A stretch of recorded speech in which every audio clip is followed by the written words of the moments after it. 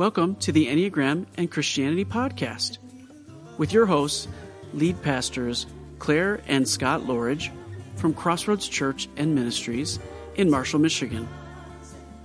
In this Advent 2020 season, we're asking the question, how will you unwrap the gift of Christ in you this Advent season? We hope that you'll join us December 1st through December 25th, as this podcast will create space for you to unwrap the gifts of Christ's presence for every Enneagram personality style. So dive in, let's take a listen, and let's unwrap the gift of Christ. Here's Claire and Scott. Welcome, Jeremy Light. Thank you, Claire. It's good to be back in your presence. And as I just said before we started, I should have taken you to the Dark Horse because we've had a few meetings at the Dark Horse in the days you lived in Michigan. We have. I heard there's been a couple of changes over there, but I don't know if it's warm enough for the beer garden right now. Oh, no, it is. They've had people outside, bunch of heaters. They are making their way. Oh, I guess I forgot. I forgot what it's like to be a Michigander. You can handle those things. Right? You put your mucklucks on, get your hoodie, and everybody will be just fine. Beautiful. Which is why you moved to New Mexico, I'm sure. I moved to New Mexico. I think you know this very well because Emily, my wonderful wife, gave me no option but to move to New Mexico. Right. But, for folks who don't know you, Jeremy, you moved to New Mexico and you ended up in a job that really, I think, takes the best of you and brings that to the world. And of course, you did good work around addiction counseling and multimedia work for the addictive counseling center that you worked for. But now down in New Mexico, tell everybody what you did and, as you call it, and the side effects of doing what you do. Well, yeah, it was a complete accident. I had worked in the addiction world for almost a decade before moving to New Mexico, and I moved to New Mexico with every intention of having nothing to do with it ever again. That didn't work out as planned. I kind of moved down here and I got involved with a very small treatment center in beautiful Santa Fe that was just outpatient counseling for addiction. And they're still around and they've expanded. They do great work. But I quickly learned that things were very different in New Mexico. This is a very rural state. This is such an incredibly multicultural state. You have, I should know this off the top of my head, but I don't. You have 20 plus different pueblos. You have all of these tiny rural communities. You only have maybe 3 what you would consider cities, and you have all of these people just living in the desert. It's really cool. And there's so many different cultures. But what I realized moving down here was we did not have resources for behavioral health. We had very limited resources. In 2012, they mostly got kind of wiped out. Just for political stuff happened. The little resources that we had left, nobody was really talking to each other. So I ended up working for a couple different facilities. Now I officially only work for one. I do some contracting work with other facilities, but the consequences or side effects of my leaping into this, understanding that there was this problem of no real connection between treatment centers, the side effect of me jumping in and wanting to fix that essentially means at this point that I work for all of the treatment centers instead of the one that pays me. And I haven't figured out how to rectify the whole, pay situation, but I'll take what I can get, and it does work out for my treatment center that I get to promote, which is Visits House Renewal Center, which is we aren't. So it's not strictly a faith-based program. It is not a Christ approach to it. The owners are devout Christians, and I love them. They're amazing human beings. It's small, family owned, which is what I believe in when treating anything. Because once you get into the big corporations, and I can go on rants about that for hours, you lose any sincerity when it comes to treating the person and the soul. But this program started up 27 years ago with just the owner saying, I want to bring 18 people to Christ at a time, without them knowing it. And I like that. I like the programs that say, we want to save people. We want to bring people to Christ, but we're not going to tell them we're doing it. We're just going to get them clean. We're going to get them into the right headspace. We're going to get them feeling good again, feeling worthy again. And at some point, hopefully after they leave us, they can find that relationship. Wow. Well, and you know what I love about that? Rachel Held Evans used to call that sneaky Jesus.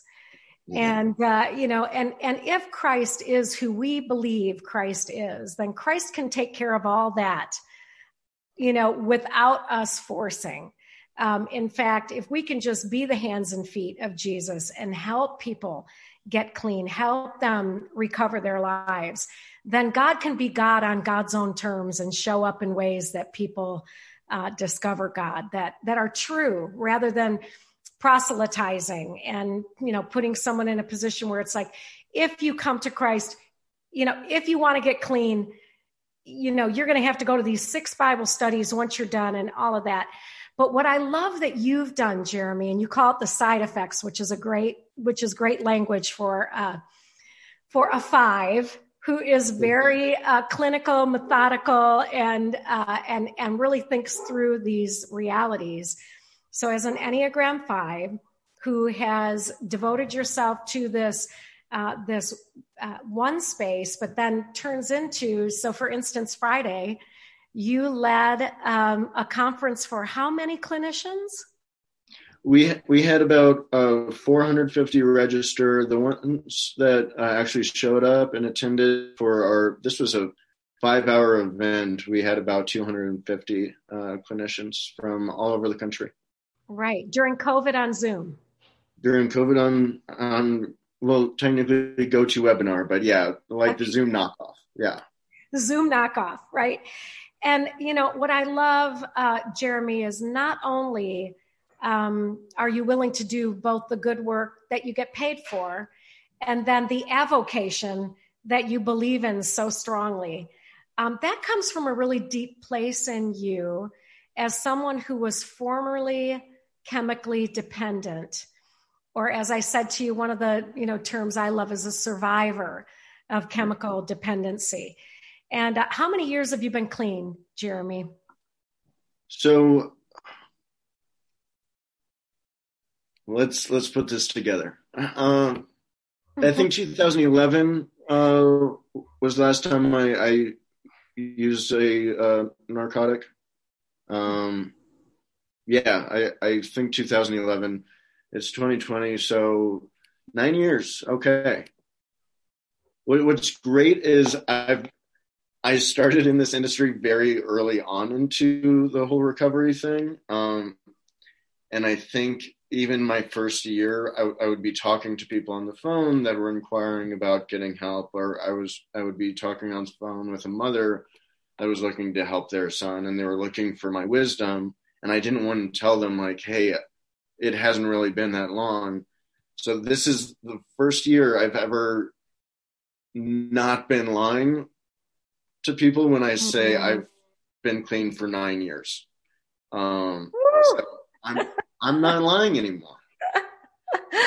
Oh, it's beautiful. And, Jeremy, of course, you studied the Enneagram with us when you were here living in Michigan. And I'll never forget when you moved to New Mexico and you're like, I'm taking your book to Father Rohr because he lives right around the corner. And you were going to centering prayer with Father Rohr in the morning. And, one of the things that I wanted to say about Father Rohr and the connection there is that one of the things I love that he says is everyone is addicted. And what we're addicted to is ourselves. And if you're watching this on the blog, you'll get to see this screen. If you're not, I'm so sorry. You'll have to go visit the blog, scottandclaireloridge.org.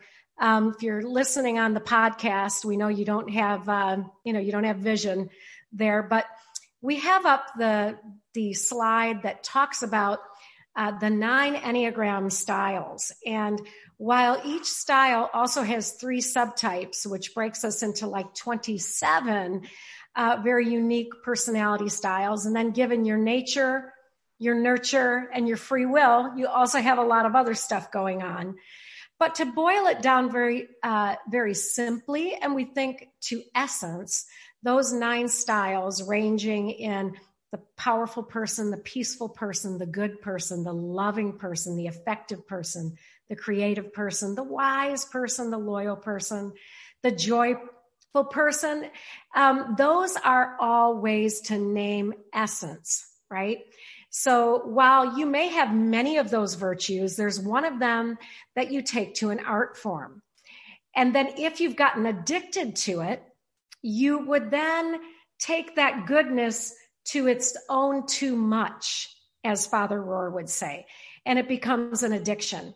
So, those that are, the good people, they become addicted to that goodness and it becomes anger. And the loving people get addicted to loving and it becomes pride. And the effective people get addicted to being effective and it becomes deceit toward the self. And the creative people get addicted to that and it moves into envy. And the wise people get addicted to that wisdom and that becomes avarice or greed. And then the loyal people become addicted to that loyalty and they move into a fear space and they get addicted to fear. And then the joyful people, taken to its own too much, become gluttonous, and the powerful people, did I start there? Oh yeah, they get addicted to, lust for life, and they get addicted to lust. And then the 9s want peace at any price, and they get addicted to peace. It becomes sloth. And so addiction, we're all addicted. Now, would you say, Jeremy, in all of the addicts, survivors of addiction, the formerly dependent on substance people, could you see those 9 vices in the folks you work with? I mean, you and a whole lot of the people I work with, you see all 9 in one person all at the same time. Mm-hmm. Yeah, I mean, as you lean into addiction, as you or tumble down into addiction, the first thing that happens is your comfort zone just shrinks. Is your ability to handle any problems in life shrinks because you found one really awesome solution. You found the solution that just works better and more efficiently than anything else. So that can be alcohol. And alcohol fixes things while you're drinking it. You just feel a bit better about everything crumbling around you. Or heroin, which is what I struggled with when I was very young. Whether I was dealing with, the loss of a family member, or I just felt that uncomfortable sensation of boredom, that was the solution. So once you're dealing with that, and once you're kind of entering into recovery and you no longer have, that one solution, you have to turn to the emotions that you have not dealt with in who knows how long. Of course, in addiction, you see gluttony. I think that's the most obvious one. Of course, you see it in slothness. You're not working to truly, be a contributing member of society. You see the anger that just lashes out anytime you can't get what you need. You see envy and what other people have. Lust is an obvious one. So you see all of those in addiction, but it almost pops out more once you enter into recovery. Because now, part of these attributes are coping mechanisms. Entering recovery, there's such an imbalance in your emotions, in your problem solving. So we are very much, and because we're so used to these emotions, that's where we're at. We're outside of our Enneagram points. And what recovery is moving into the peace, goodness, love, effectiveness, creativity, wisdom. And that's what recovery truly is. It's just figuring out how to get there. And, I really view so much of the outer points of the Enneagram as just kind of a reactiveness. Mm-hmm. And if people in addiction or people in recovery are anything, it's reactiveness. And it's just trying to bring them back into that center, did that make sense? Oh yeah, absolutely makes sense. And so what we would say is when we're centered, where these virtues are, we reflect God. And right. When we're out on our edge, we play God, right? Like we're trying to get what we want in the way that we've coped. So pride may have worked at one time. Deceit you might have thought it worked, right? You may have thought envy worked for you. You may have thought greed was working to get what you want. You may have thought fear was working to protect yourself, or gluttony to satisfy yourself, or lust to imbibe, or sloth to disappear, or anger to come out fighting, or, all of those things. And yet there is this reality of who you truly are. And I think you might remember this from the training. We talk about if you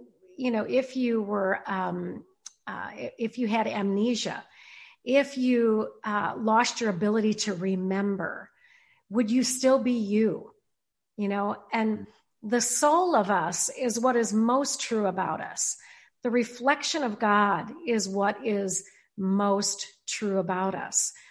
When we start to live in that personality style, that type, and trying to get what we want and getting addicted to our own way of being in the world, or using substances because we can no longer handle the way we are in the world, we lose connection to soul, but you're still there.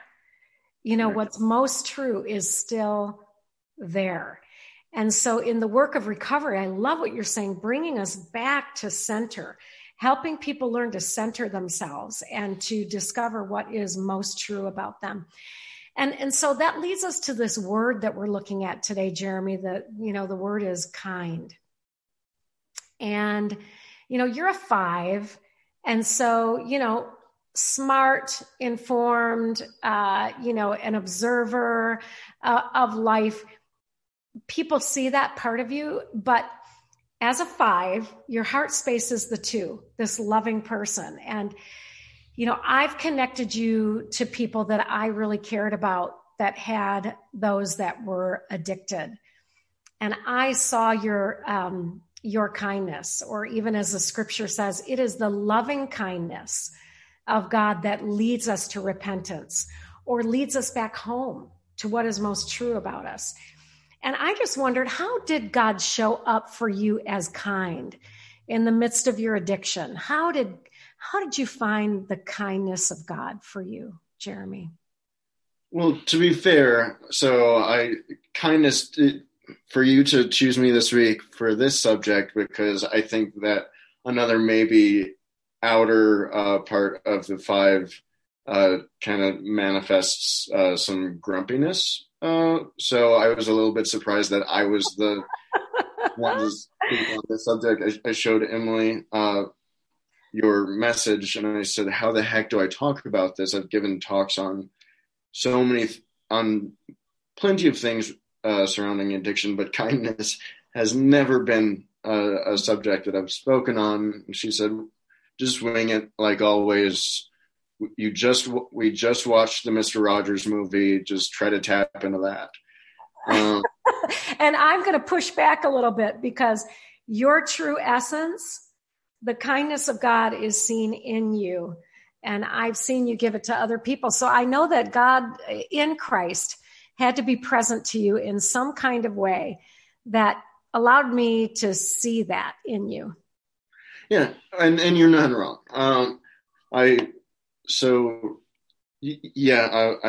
I'm generally grumpy outwards. It's just, I think it's more of just my sense of humor or approach to life. But as far as kindness, so when we're talking about my story, it's, kindness wasn't really a thing that I was capable of recognizing. When I also do interventions, and I've done interventions for many years, so when you're doing an intervention, you're doing something extremely kind for that individual. Every person that's in addiction faces an intervention at some point in their life, every single one. That can be, a formal intervention, kind of what I do, which is I go in with the family and I sit down and we confront the individual and try to convince them to change their ways, or at least accept, the option of going into treatment. And then you have people that have a terrible car accident, that get a DUI, that have a major loss, and you have, the ultimate intervention, which is overdose or death. So every person has an intervention of some type. The intervention that I help facilitate with the families that are willing to do it, and very few families are willing to take that step and do an intervention. It's actually an interesting statistic from a talk that I really love. So this holds true. 9 out of 10 interventions are successful. 9 out of 10 times when you go into somebody's home and you have that sit down with the family, the person at some point says, yes, I will accept treatment. Probably only 1 out of 10 families that I talk to, or that most interventionists talk to, 1 in 10 families say yes, they'll do the intervention. That's always the hang up, because it's that idea of what is kind and what isn't. Mm-hmm. So when you go in and you confront this person and you try to get them to go to treatment, even if they say yes, but they're still kicking and screaming and they're going in begrudgingly, you are doing them a great kindness. Mm-hmm. Unfortunately, families, and I think this is a decent example of how we confuse that kindness, is the reason why families hardly ever say, yes, we'll go through with an intervention, is because they don't understand that is a kindness, and the client doesn't understand that is a kindness. Because the way we should react to kindness is with kindness. That's the obvious thing, or is with some sort of joy or happiness that we have been bestowed, that this kindness has been bestowed upon us. But none of that happens in an intervention usually. The family's crying and upset. The client is crying and upset. The family usually never wants to actually go through with the intervention because they're scared that their son or daughter or loved one is going to be mad at them. When what we're trying to do is save that individual's life. And if they're going to be mad at you for a bit, you still did them a kindness. You still did them the ultimate kindness of giving them, a shot at renewal and a new life. So, back to that as an example from my story, I never viewed any type of intervention or recovery effort or treatment center or anybody confronting me on this to be a kindness. I did not view every opportunity that God gave me to become a survivor of chemical dependency a kindness. After it was years into recovery, into being clean from drugs and alcohol, that I finally started to feel that kindness from God.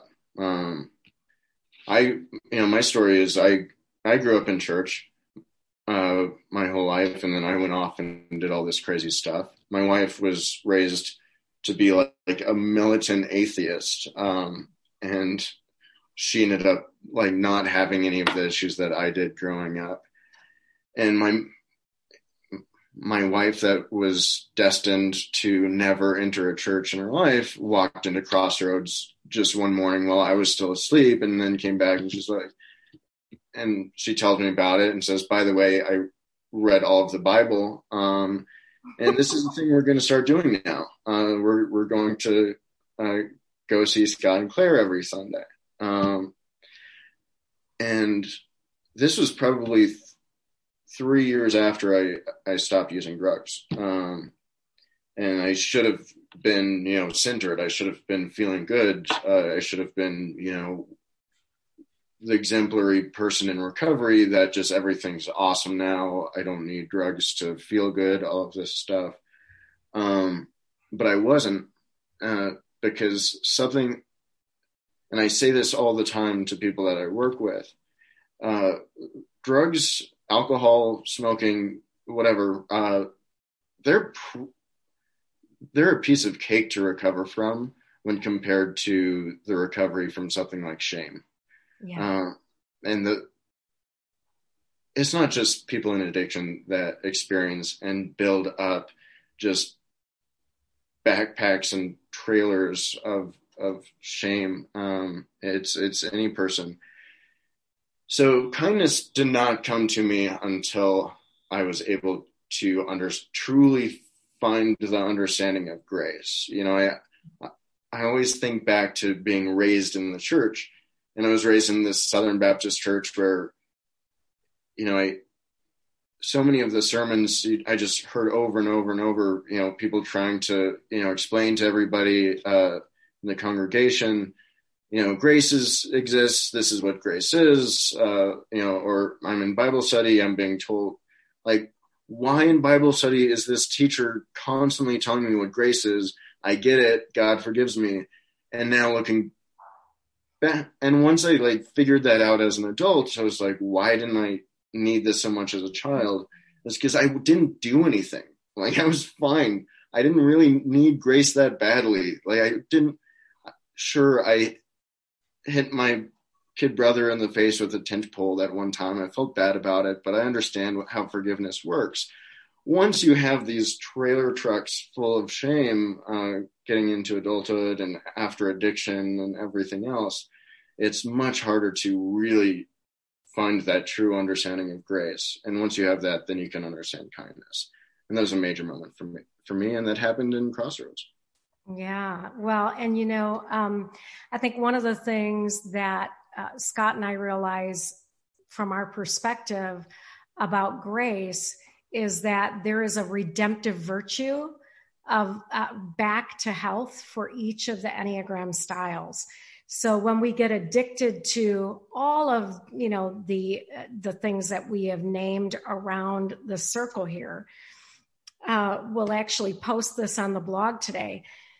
The redemptive virtues back to health. When we've gotten addicted to lust and sloth and anger and pride and deceit and envy and greed and fear and gluttony and lust, when we realize we need the loving kindness of God to lead us back to health, to lead us back to center of the virtues, the reflection truly of God, and that it isn't by hook or by crook. It's not by shame or by guilt or by pounding somebody over the head with scriptures, but it is about this invitation to see yourself as beloved.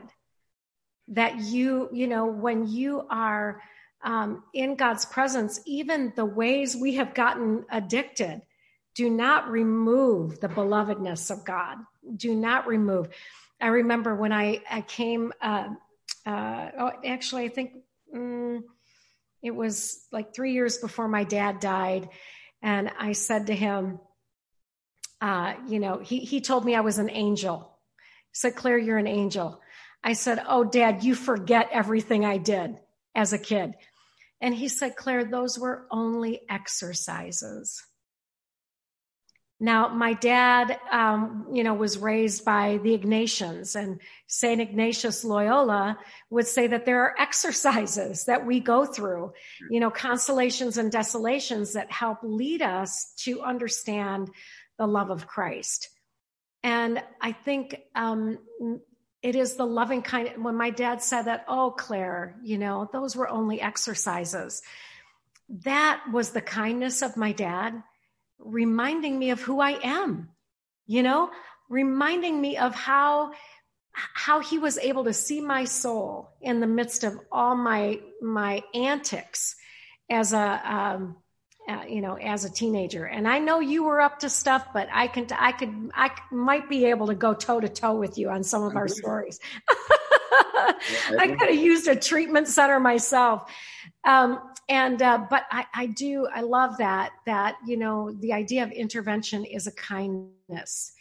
And, you went, I can remember a couple of stories of you going in interventions with people that we cared about at Crossroads and bringing the kindness of Christ. And that even those people who were family members of the one, they fell in love with you.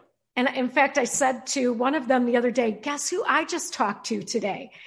And she was like, oh, we have such great memories of him. And I want to say to all of us, during this time, when we know that addictions are on the rise, when we know that people are, their coping strategies are not working, that, and maybe even some of them, are starting to realize that these coping strategies are not working, or getting stuck on these particular things and becoming pharisaical or religious or shamed or guilted or however, or afraid. We want to say that this might be a time for you to ask for help, to seek out help yourself. It may be a time for you as a loved one of someone who is addicted, that you say, it's time to do an intervention. If it's substance abuse, the kind of alcohol or narcotics, or other addictions that are robbing the person of God's loving kindness, get help.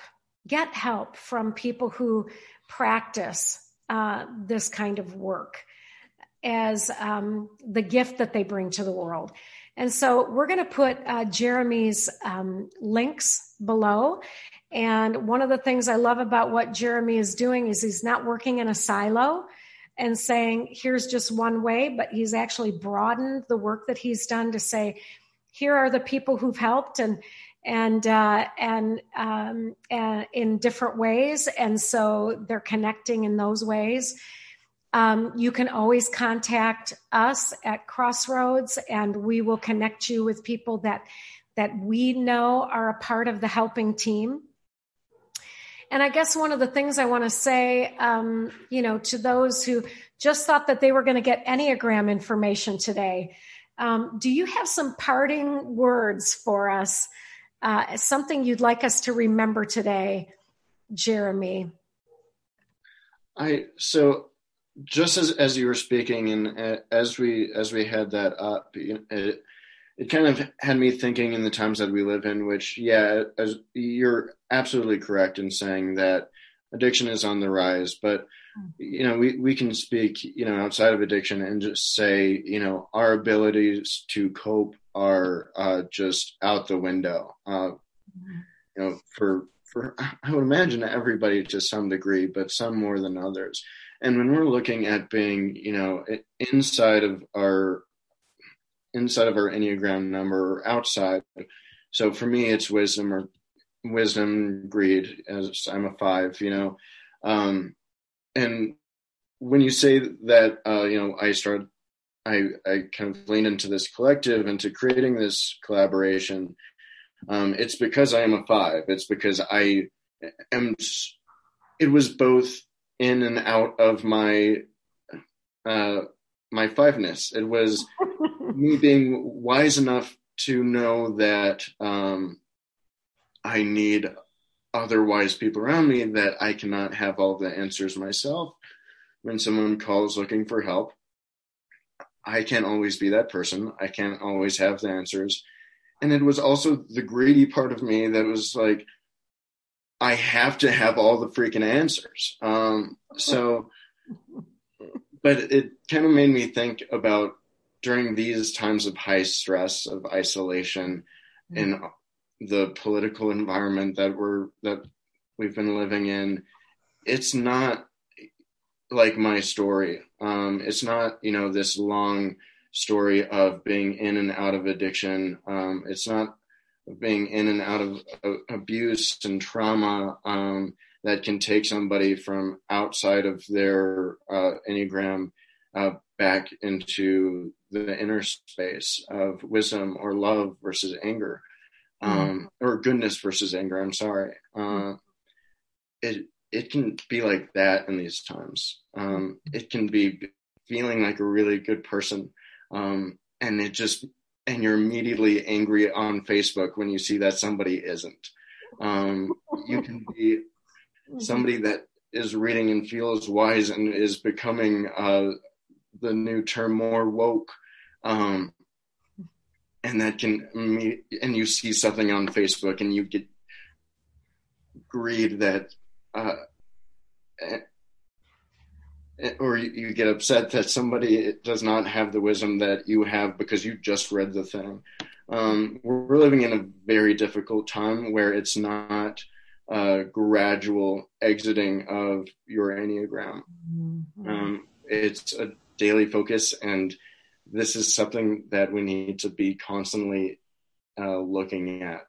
So luckily, people like you, Claire, that can remind us weekly of exactly this. And this is something that I need to focus on more, because just the few minutes I've been looking at it, so much comes rolling back to me. And the final thing I'll say in regards to addiction, and addiction and kindness, is, I know this is true for most of the country, but it's fairly new to New Mexico, where New Mexico created a new certification for individuals. It's called CPSWs, Certified Peer Support Workers, because the state of New Mexico realized, okay, we have so little help for people that are in recovery or that are struggling with mental health, and we have such a surplus of individuals that have been through addiction, that have been through what I went through, and probably, might not have the means or funds to be able to go off and become social workers. So they created the certification that costs $50 to become certified in. It's like a month-long training, and then you take a test. And now these individuals, many of whom had spent 20 years in prison, have felonies, so they could never become certified in anything. All of a sudden have the certification because we had such a surplus of these people that just wanted to pass on the kindness that they received. Wow. And did not understand it was a kindness until years or months after that intervention of what forced them to exit their addiction. So we have thousands of these CPSWs in New Mexico, and it's a program that's starting all over the country. Oh my gosh. Yeah. So we'll put that link here as well, because if we have certified peer support workers all over our neighborhoods, then we'll be able to get through moments like this that are, really desperately in need of the kindness of a good neighbor. The kindness of a good Samaritan that will stop. And it is one of the reasons we think that the Enneagram is such important work. Even, so we do this work for professionals like yourself that we hope that can bring it into their professions. But I have to tell you, when we learn how to love and we learn how to work with one another, we learn how to, be in relationship with one another based on someone's essence, then when we can see them with the kindness of Christ, we might be able to help lead them back to their true self. So, Jeremy, I appreciate you so very much. And we could do hours and hours with you, but so we'll bring you back and then you'll give us everything we need to know about connection in this blog that may help folks who have a family member or themselves that need some help during these days. And friends, just breathe deep. Tomorrow we're going to be interviewing a therapist, and we're going to be bringing spiritual directors, therapists, coaches, folks that can really help us pay attention to what is most true about us. And what is most true is we are made to reflect God's image. And when we start playing God, someone can call us back home and say, friend, let's remember who you are and show you loving kindness. So peace be with you. Loving kindness be with you, Jeremy. Thank you for being with us today. Thank you for having me and sucking my wife into the church all those years ago. You're welcome. Thanks so much for joining with us today on the Enneagram and Christianity podcast. We would love to connect with you as you wait for Christ to be revealed and offer spiritual practices to stay present to Christ's presence within you this Advent season. You can check out Scott and Claire's Enneagram website by going to scottandclaireloridge.org. That's SCOTTANDCLARELOUGHRIGE.org. And when you go there, you can check out the blog and the vlog and all things Enneagram. And of course, you can go to ccmonline.org. We hope that you'll be able to join us each and every day through the season of Advent as we give thanks for the faithfulness of Christ. Hope to see you soon.